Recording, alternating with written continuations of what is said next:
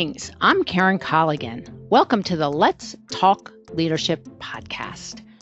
I'm the founder of a leadership organization called People Think, where I created the Keep It Real leadership program that equips and elevates emerging and advancing leaders.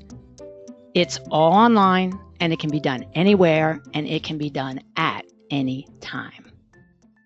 What I know for sure is all leaders lead differently. And that's the beauty of leadership. It's so important to understand what your unique leadership style is. Now, that word is worth repeating, unique, because everyone has their own leadership style, which will inform how they're going to help your team and your organization move forward. You got to be real. And you got to be bold and you got to drive to take action. Because let's face it, people look to their leaders for vision. They look to their leaders for coaching and growth opportunities. This is why, as a leader, you want to be crystal clear about your unique leadership style and competencies. The whole purpose of the Let's Talk Leadership podcast is to speak to a variety of leaders who are in different industries with different titles at different levels to better understand their unique way of leading. We're going to ask each leader the same 6 questions so we can provide you with a diverse way of looking at leadership. We want you to find those treasures that will help you be the best leader only you can be. So let's get moving and talk to our next leadership guest. In this episode, I am so excited to be speaking to Mike Mansbach, and he's going to help us really understand what his approach has been to leadership. So Mike, welcome and thank you for being with us today. Karen, thank you. It is awesome to be here. Yeah. I'm so glad. We got a lot to talk about, Mike. So first of all, tell us a little bit about who you are before we get into this whole conversation about leadership. So who are you, Mr. Mike Mansbach? That's an interesting one. I think first and foremost, a husband and father, and we'll revisit that on several occasions because it tends to leak into everything that I do and how I approach leadership and how I approach life. And I've also had the good fortune to work at a bunch of great companies. Most recently, I was with a company called Mindbody for a couple of years. And Mindbody has this amazing purpose-driven passion to essentially make people happier while making them healthier. For all those of us who love to be purpose-driven, it was a pretty remarkable place to be. And it's certainly aligned directly to who you are. I mean, just starting off saying I'm a husband and a father first. I mean, and to be happier and healthier. I mean, they just are completely connected. That's a dream come true from a work perspective. So let's talk about the first thing that's so important in terms of the definition of leadership. And what I continue to find, Mike, is that everybody just defines it so differently. And it's been astounding to listen to what that means for people. So it's so individual and it's so personal. Tell us about you. How do you define leadership? You nailed it already. It is so deeply personal. It's a word like strategy that means something almost completely different to anybody, to everybody that we talk with. And I love the question. I think that for me, leadership is fundamentally about understanding. It's about understanding what is important, and that's at a very personal level.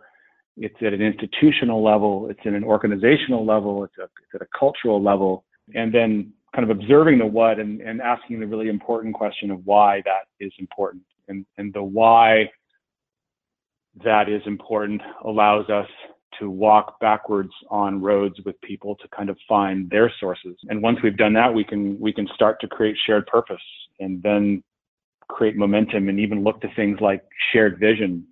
And when we have shared purpose and shared vision, we can talk about how to measure those things and what shared success looks like. So leadership, I guess, is fundamentally about first and foremost understanding what's important and then digging really, really, really far into why that's important for the individual, for the company, for the organization. And from those truths, we can lead to shared purpose and shared vision and shared success. Yes. And so what's so interesting about this is, you're talking about the what. We have to dive a little bit into the what. And then you talk about the why, because there is no reason I am going to follow you, Mike Mansbach, if I don't understand your why and I don't understand what we're going after.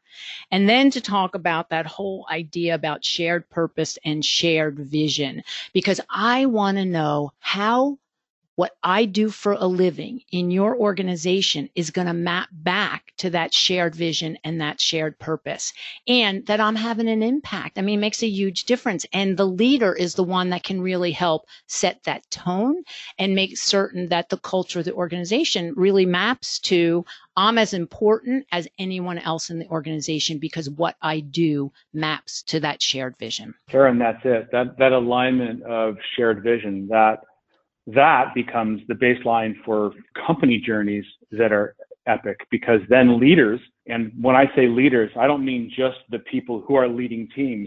I mean, everybody at the organization can then lead and focus on twin outcomes. Outcome one being, what's my personal why? And outcome two, what's the company why? And when we get those things in concert, I mean, that is unlocking cultural potential. That is unlocking value like nothing else. And it's the most gratifying journey possible, where I get to achieve something that's important to me personally, and I get to see that resonate and benefit a company itself. I mean, you said it perfectly well. It is, can I align the work I'm doing towards the outcomes of a company, and can I see it happen? And can we grow together? That's magic. It's magic, and the fact that every single person is a leader. And it doesn't matter if I have a team of people working for me or I'm a team lead on a project. Whatever I do, if I'm an individual performer, I'm still a leader and I still have to be aligned. And so it's really critical to know that even if I walk into an organization as an individual performer, I am still a leader. I mean, we just can't get away from that. And if we can put people into that mindset, then all of a sudden it's like, oh my goodness, I really can have that strong impact. Yeah. What is my capacity to lead? What is my capacity to desire to do the discovery personally that will help me continue to grow and in turn grow the company? Yes, we are all, each of us, leaders. And that is not a title. It is something that we decide for ourselves, irrespective of whether we are individual contributors or have teams of thousands of people. So then we talk about, leadership, and we talk about how we all have a why and a shared vision. And now I want to go to something that I believe is the core of a leader, and it's the values. And the way I explain values when I talk about them is it's really our guiding light. It's our North Star. It's our how we navigate making decisions. And what we know is once we're clear about our values, then we can make those bold, tough decisions and stick to them because they represent what we represent.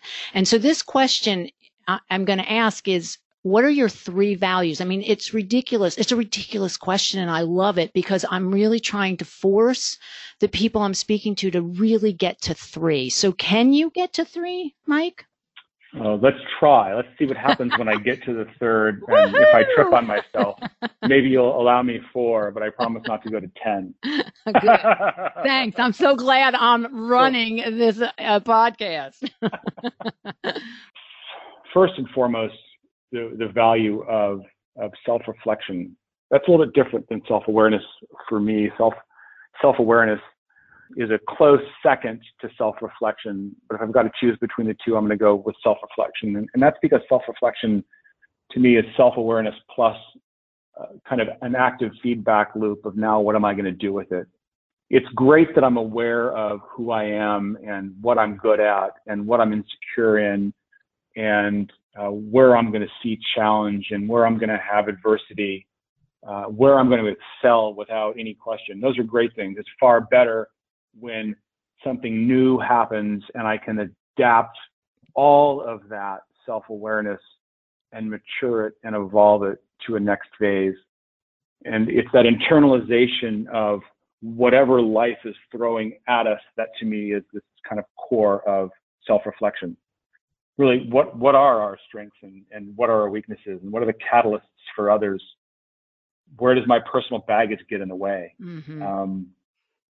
How do I know that my personal baggage is getting in the way?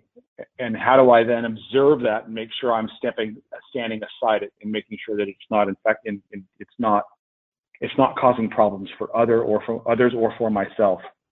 Right. And ultimately, it boils down to can we continually learn and grow, and what are the mechanisms that we use to do that? And that to me is self-reflection. The personal baggage piece, it's the awareness. And Mike, how many times are we not aware of it? So the self-reflection, because you're looking for self-awareness plus the feedback, means someone actually might be able to tell you about that baggage that you don't even know you have and that you see. It reminds me of a story many years ago. We're avid backpackers, and many years ago, my wife Jen and I took our two then quite young kids. They were 9 and 11 on about a month-long backpacking trip. We were living in very close quarters, and we were about 2.5 weeks into the trip. And we're hiking, we're doing somewhere between, 8 and 15 miles a day with bags and sleeping in the same tent because the kids were small. And about 2.5 weeks in, we cross a bridge, and my wife says, let's all stop. I'd love to take a picture of the four of us. And in that moment, I decided that I just wanted to keep going forward, because one of the things that I constantly reflect on is my desire for momentum and to keep moving forward. And this was my wife saying, let's just stop and take a picture, rather than answering in the only way I could, which was, of course, let's take a picture. That makes complete sense. It's a beautiful place, and we're going to revisit this for the rest of our lives. I pushed back and said, hey, let's not stage a picture. This is so beautiful out here. Let's just take it as we can later, and let's just keep going. And she was tired and I was tired. And that little difference of opinion kind of went into, it started as a 5-foot hole and went into a 10-foot hole, and then it went nuclear. And Karen, we said things that we had never said to each other and have never said since. We blew through all the parental controls that we had. Our kids just stood there, mouth agape, as we literally screamed at each other. And then I lost it even further and just left. I literally, with 100 miles to go, I turned around and hiked away as fast as I could. Oh, that's a thinking lead. That's a thinking leader for you. And so, about an hour later, my 11-year-old, who is jog walking, catches up, and he simply says, "Papa, what are you doing?" And I had no answer because I was deep in my hole. And he said, "I don't understand. You've taught us over and over and over again that the only thing that matters is communication, and that anything is possible with communication, and so much isn't when we don't." And this is an 11-year-old who's tagging behind me. It was one of those moments when you stop in your tracks and you want to talk about self-reflection. It was okay, it's time to self-reflect. It is time for you to take a big, deep breath and go back to your principles and go back to everything that has been so important to you, that you have taught it over and over and over again. And now you're being held accountable by your children to what you know you need to do. And one of the joys of backpacking is you really can't separate for long. And so that was 11 in the morning, and for the next 6 hours we waited for Jen and my second child to catch up, and for the next 6 hours they just sat there and peppered us both with questions about why we were willing to walk away from communication and why we acted the way we did, despite the fact that we had taught them the exact opposite for so many years. And that was the only conversation that they wanted to have. Wow. And let me tell you what that looks like for 6 hours. Oh, no, thanks. Brutal? Was it brutal, Mike? It was one of the hardest days that we've ever had. You can't take it back enough. You can simply spend a bunch of time talking about what the root cause of the breakdown was. Why was I fragile in that moment? Why was I unrelenting in that moment? Why? How can I be more situationally aware next time? It's a great lesson. And let me tell you, it was a very hard lesson because I didn't want to have it. Even knowing that my children were right, even knowing that I was completely wrong, I didn't want to have that conversation. I was exhausted emotionally and physically. And yet it was a complete learning and coaching opportunity, my learning, my children's coaching. And we had to reflect that. And we got through it. And there's another story, maybe we'll get to later, about the consequences of our getting through it too. But that was for me one of the great moments of not just being self-aware, but of being very self-reflective. And you think about an 11-year-old being the leader in that situation and having you be the one who needs to self-reflect and begin thinking about what is that personal baggage that got me here. More importantly, Mike, what's that personal baggage I'm holding on to so tight that I'm almost not willing to do that communication thing that I have taught my two boys, that we both have. You and Jen both have taught the two boys. And that, takes guts. And I'm sure you guys will be talking about that for a very, very, very, very, very long time. Yeah. Wow. Oh, we do. The kids love bringing it up. They love it. They love it. And it's just a great example of the honesty and beauty of what you can teach your kids and what they can teach you. And, perhaps not ironically at all, perhaps directly, the second value after self-reflection for me is humility. We can do anything if we are humble enough to understand that the set of things that we know at any age, at any time, fits into boxes that are much smaller than those that contain what we don't know. And that humility, if we can allow ourselves to be humble, and I don't mean to say that we practice humility, I don't mean it as a clever thing to say. I mean that we desperately understand that we are frail, that we are insecure, and that we do not have all the knowledge that we need to be the best people that we can. If we can do that, then we can be vulnerable and we can create an environment where that becomes a ripple effect for others who can then feel safe, who can expose themselves and their own insecurities and their own vulnerabilities and their own magical strengths. And then anything is possible because the bonds that you create from that shared vulnerability are incredibly strong and incredibly enduring, and they just don't break. Yes, and to try and be vulnerable in front of others, and it doesn't matter what we're talking about, whether it's an organizational others, team others, family others, children others, to show vulnerability takes so much strength, and it takes so much willpower to stay in the moment so that you can hear what others are saying. I often say DK, you don't know what you don't know. And in those moments of vulnerability, we have to be able to hear it and then be humbled by the fact that someone has enough strength, Mike, to trust that they can tell you what you may not want to hear. And that, as you just indicated, the bond then becomes so strong, it's almost like nothing can break it. And to get from point A to point Z there, it takes time and building that whole trust factor and knowing that when I'm vulnerable with you, you are not going to beat me up later on about that vulnerability. It does not come back. It is always supported and embraced.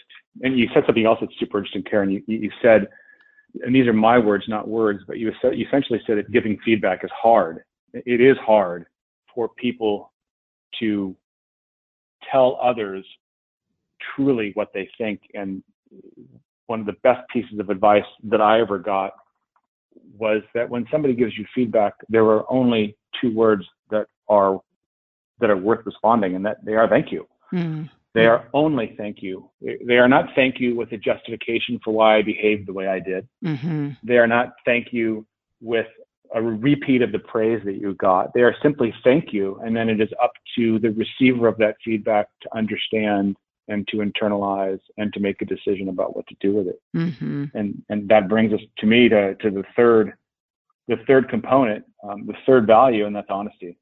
That's Mm-hmm. honesty in all things. Mm-hmm. It's particularly honesty around hard conversations. It's easy to exhort people with positive messages and passion. It's really hard to tell people when things are not going well, when the company's not doing well, when their performance isn't particularly good. And understanding how to have honest conversations in a constructive manner. It's not about what you did wrong. It's about the right fit.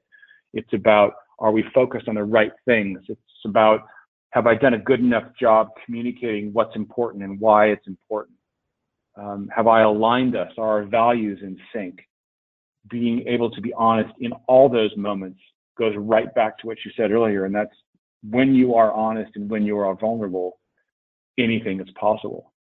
And in environments where that's not possible, those are just tougher environments to be in. There are environments where honesty and humility and vulnerability are not in favor, where they're anathema. Those aren't environments that I particularly enjoy, and on the contrary, those that embrace these values are ones that I think can go anywhere.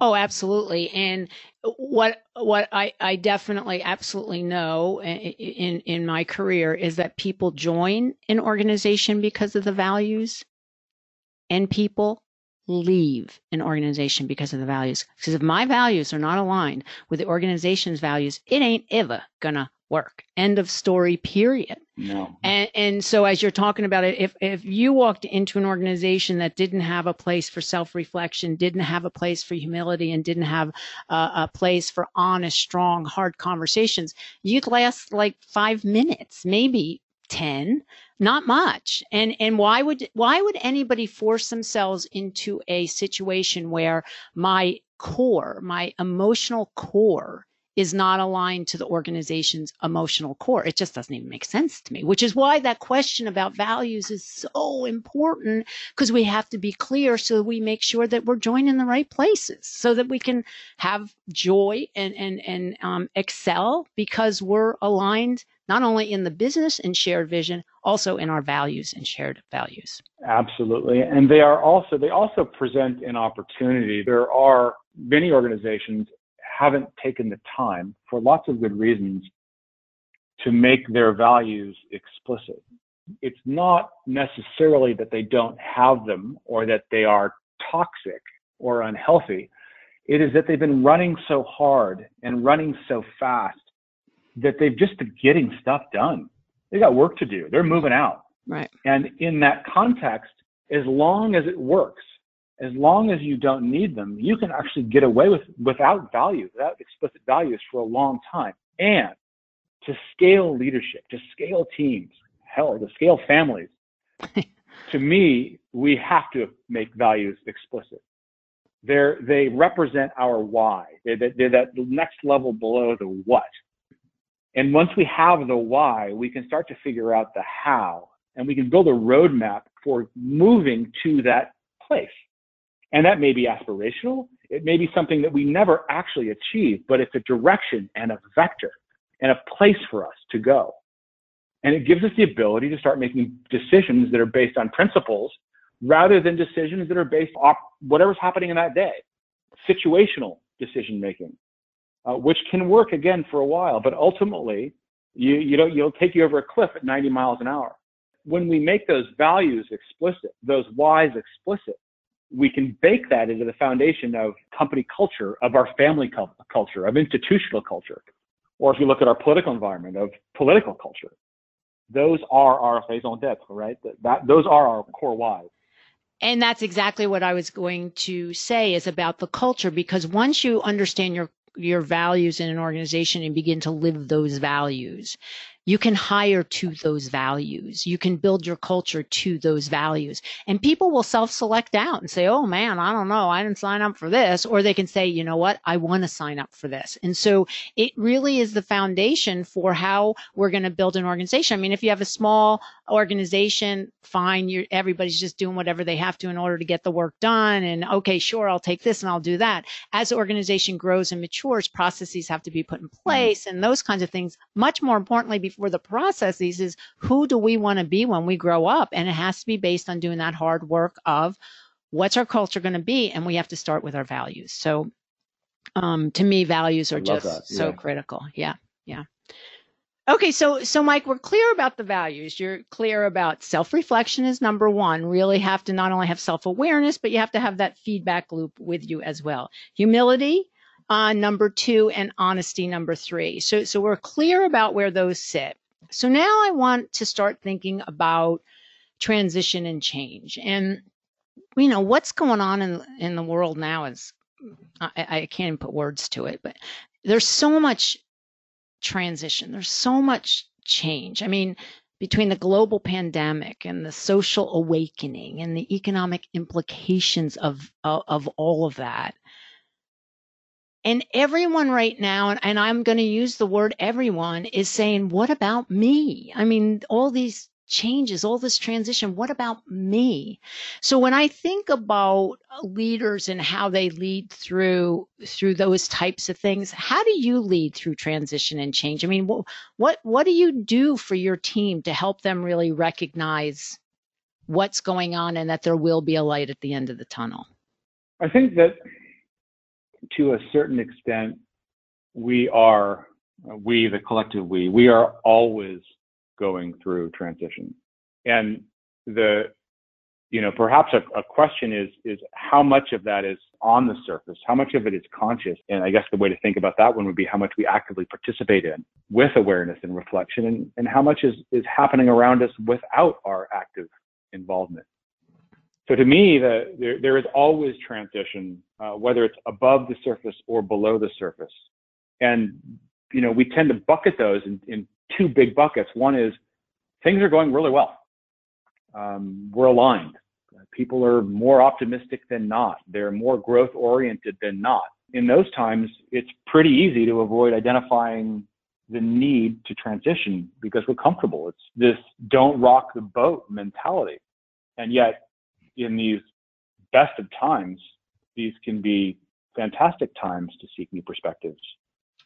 By simply extending your time horizon and understanding that while we may not need to change something with urgency in this moment, at this time, that in the next moment, whether that's a week or a month or a year or 3 years from now, we have much deeper, much more systemic challenges that we can begin to address because we have the luxury of time. Because we have the luxury of time, we can look for those gems. We're all pretty short-term focused. And in times of ease, general ease, those to me are the fantastic times to harness energy, look deep, and start driving transformation that may not be of massive benefit in the next 10 minutes, but it will be of massive benefit in the period after that. And what that thing is depends on what my personal or what our company's goals are. They can be anything. Now, the flip side of that, of course, is a period of acute organization and cultural misalignment, where people are pessimistic, are generally more negative than positive. And I think that these are often the times that people seek change. They are times that catalyze change. I would argue that if we can stand being, going back to our earlier conversation, if we can stand being vulnerable and honest and humble and self-aware, then we can change almost anything in times of what I'll broadly classify as cultural distress, because it's not working. And so when you apply a sense of urgency to the need to change, then almost anything is possible in transition. So in my perfect world, you understand what you can change when you don't need to. There, again, kind of going back to this, there's always transition. There's always opportunity to transform. Understand what you can change when you don't need to. And if you need to change because there's something strident or urgent or broken or appearingly broken or seemingly broken, then leverage that energy to go fix big problems. Go ultimately fix them. And the only way to do that when things feel shattered is to focus on what's coming afterwards. And that means that we have to heal. That means that we have to look to evolve past whatever is creating the conflict in this moment, whatever feels broken, cannot be because of somebody. It is not a personal problem.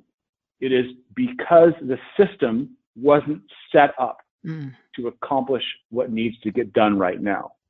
And when you look past the person or the people and understand what is the system that brought us here, then you can start to unravel the road by walking back on the path that got us here. Then you can meet people when they began the path to where we are now, as opposed to meeting them and expecting them to behave differently based on something that's occurring in this moment. So to me, in this notion that transition is all around us at all times, that we should embrace deep transition when we don't need to, and then when we need to, we should embrace it to make really, really hard transformations that then drive to healing. Those require, first and foremost, that we don't judge, which is really, really hard to do, and that we spend a ton of time understanding why we got. Again, back to this, why are we where we are? And from that, we can create a common point from which the journey, called a reconciliation, can be begun anew. It is not me or you. It is, again, our opportunity to create shared vision through shared values. And it's really hard. It's so hard. And one point I really want to emphasize of what you just talked about is how to take away the personalization of this transition, of this change, because a lot of people take those types of activities very, very personal. And until I can be neutral about what's going to happen and realize it's not all about me, it might be about the system, the process, the organization, the team, the product, the service, all of those. The set of incentives. Right? Yes. The set of incentives. Yes. And to find that common point. And I can't get there because I'm so blurred with what about me? What about me? What about me? To neutralize that is so complicated and hard. And it's really what has to get done if, in fact, we are going to own the transition and change that will have to occur. It's hard. Oh, that's so hard. I mean, it is super hard. And it is the, when I'm thinking about the word transition or transformation, I think that where all of that ultimately lands is in this notion of evolution. Right, we are evolving. Evolution is relentless, and there are moments when we devolve, when we feel like we're going backwards, that we're not moving forward, that we're moving in the quote unquote wrong direction. But that wrong direction is probably somebody else's right direction for some set of reasons. And if we don't understand why that's a right direction for somebody else, then how do we bring them forward on a path?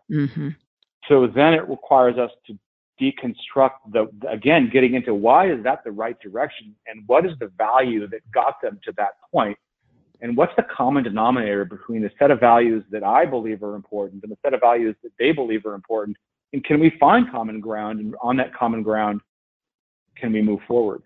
And whether that's cross-functional in an organization, whether it's institutional or it's part of a body politic, it is roughly the same thing.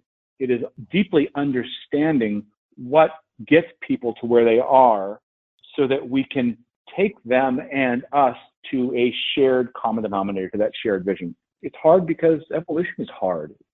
Nobody told us it was going to be easy, and it isn't. Well, you did use the word right now. You did use the word relentless, and that is certainly the truth. In this whole idea of finding the common ground, I mean, we have to be relentless to find the common ground. And you know what, Mike? There's going to be times I'm going to be like, and that's what happens when we start trying to make transformation or transition or change. Are people going, you can't make me, And so those are the people we hope from a negative perspective will self-select out of this transformation and this evolution, because you are absolutely correct. Relentless. That is the word. I mean, we cannot, and we wouldn't want to stop the evolution. I mean, that's part of the joy, and the pain that goes with it. So not everybody, you're right. That's a really good point, Karen. Not everybody wants to evolve, and that's okay. There are lots of people who are very happy with what they have and where they are, and they don't want to change. You know, again, I'll go back to another family story because it seems appropriate in the context of the conversation. And that was, we didn't want to be the parents who watched our kids grow up with super brief answers at the dinner table about how their day was. It's fine. You know, do you have a good day? No. Yes. and so when our kids were very young, literally learning to talk, we said, you know, every night at dinner we're going to ask 2 questions, and one of them is going to be what was great today, and the other is going to be what could you have done better.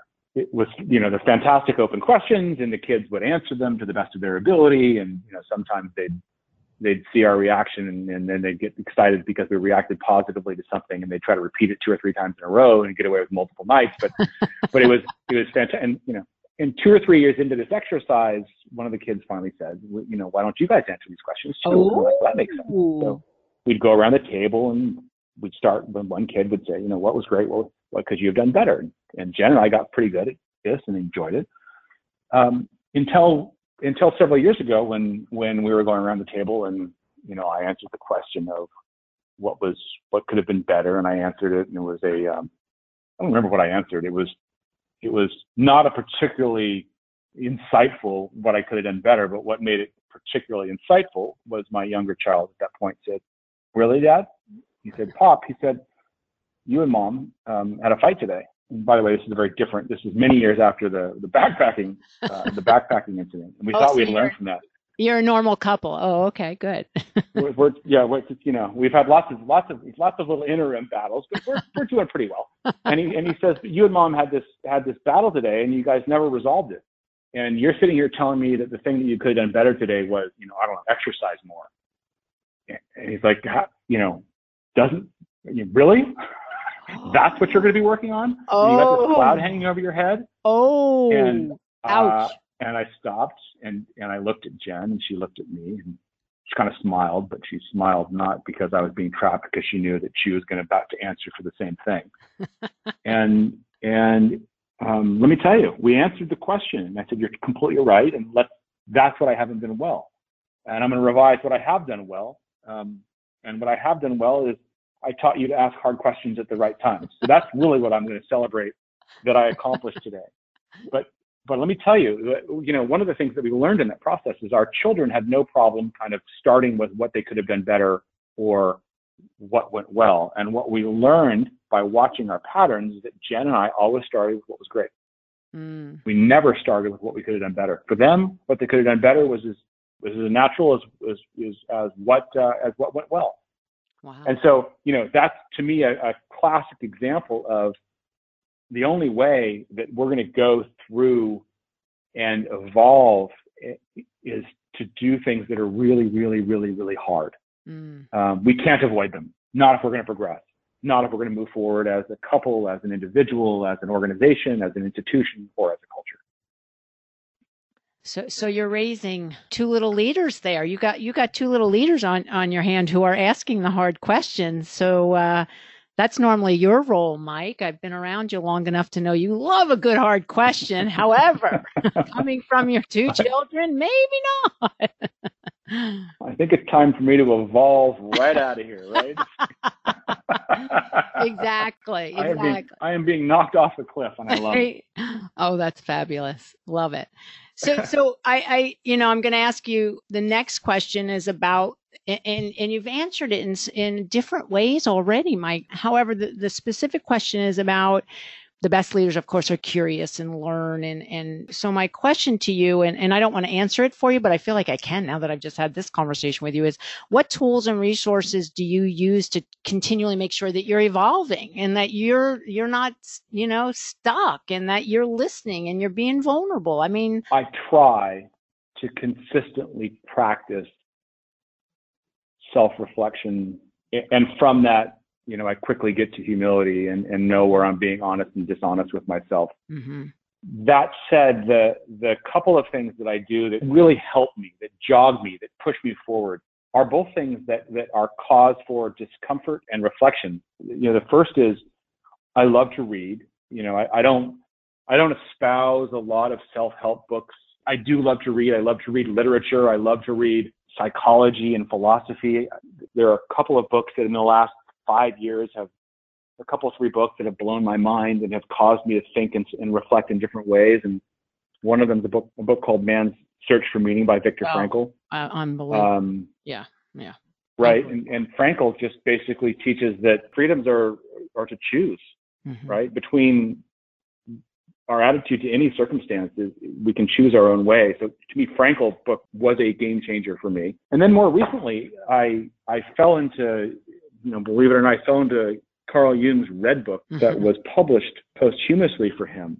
There are lots of great little tidbits in there. I think the one that has most transformed me and the one that most made me uncomfortable is I've always felt that we should live very intentional lives, that we should be intentional in all we do. And yet he makes this very good point that if we are intentional in all we do, we are the furthest thing from humble possible, because how can we intend to know what is possible?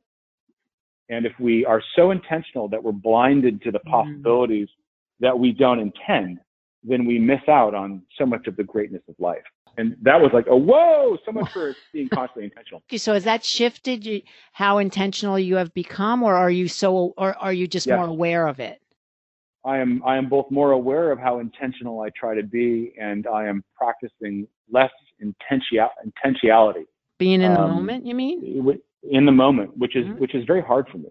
Mm-hmm. And then finally, this book called White Fragility by D'Angelo, and then quotes Between the World and Me. I have come to very stark terms that while I would never have defined myself as a racist in a million years, that I am a product of institutionalized and systemic racism. And that has caused me to think and rethink over and over and over again how I operate in this world, and has been cause for a lot of very hard conversations, even socially distanced conversations with this little pod of friends that we get together with. Mm-hmm. And that's it. It's beautiful to realize that there's so much for me to learn, and it's dismaying to realize how far I have to go to do the right thing. So reading that causes me discomfort and reflection has been good. And then the second thing is, no surprise here, is doing things that are hard, in particular backpacking. I think the reason that my family loves to backpack is we get this extraordinary beauty of being in the moment, of seeing these vistas, and being in places that blow our minds, that are much bigger than all of us.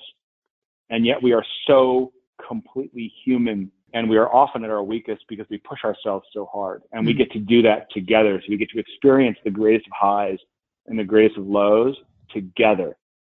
And it's uncomfortable, and it's cause for reflection over and over and over again. Yeah, and if you think about the backpacking trips that you're doing, you have to be very, very intentional about the structure and the planning of it. And then once you're there, I mean, there's a point A and you have to get to the end. However, what would happen, I would imagine, is that's once you know where you're going, then all of a sudden you can relax a little bit to start to see what is happening in that moment. And you can be much more in the moment than you would be able to be if you hadn't been intentional with the planning and the structure. Because once you've got that down and you know what you're packing in and where you're going and that type of thing, that could be a great learning in terms of what you're trying to do here from a growth perspective. So let's talk about that. That's a fascinating point that you make. And I would say that in general, you are completely right. And I would have argued that you were absolutely right most of the time. However, I'll give you a super recent experience that happened 2 weeks ago. And that was that we spent a lot of time planning, and a lot of time doing checklists, and a lot of time doing our route finding. And we pushed ourselves too hard on a trip about literally 11 days ago, and found ourselves in a place of having to decide whether we were to continue forward. So we had hiked for about 12 hours and gone up about 8,000 feet. And we had two choices. We were not on a trail. We were doing our own route finding. I had done, a classically bad move. I relied on our GPS as opposed to looking at our topo map. And here we are, it's 6:30 at night. Sun is setting deep at, 13,000 feet. And we don't know how long it's going to take us to get where we're going. We suspect it'll take us an hour, hour and a half. We know that we can get back, and then it'll take us 3 hours. And that was not a plan. We were completely exhausted. And in that moment, we had the choice of judging each other. We had spent a bunch of time doing that on the way up. Should we go forward? Should we go back? How much planning did we do? How little planning did we do? And we said, we can spend all the energy in the world judging how we got here, or we can simply observe that we are here and observe that we have two choices. We go forward or we go back. We cannot stay here. It was a frozen ice pond at 13,000 feet, no place to camp.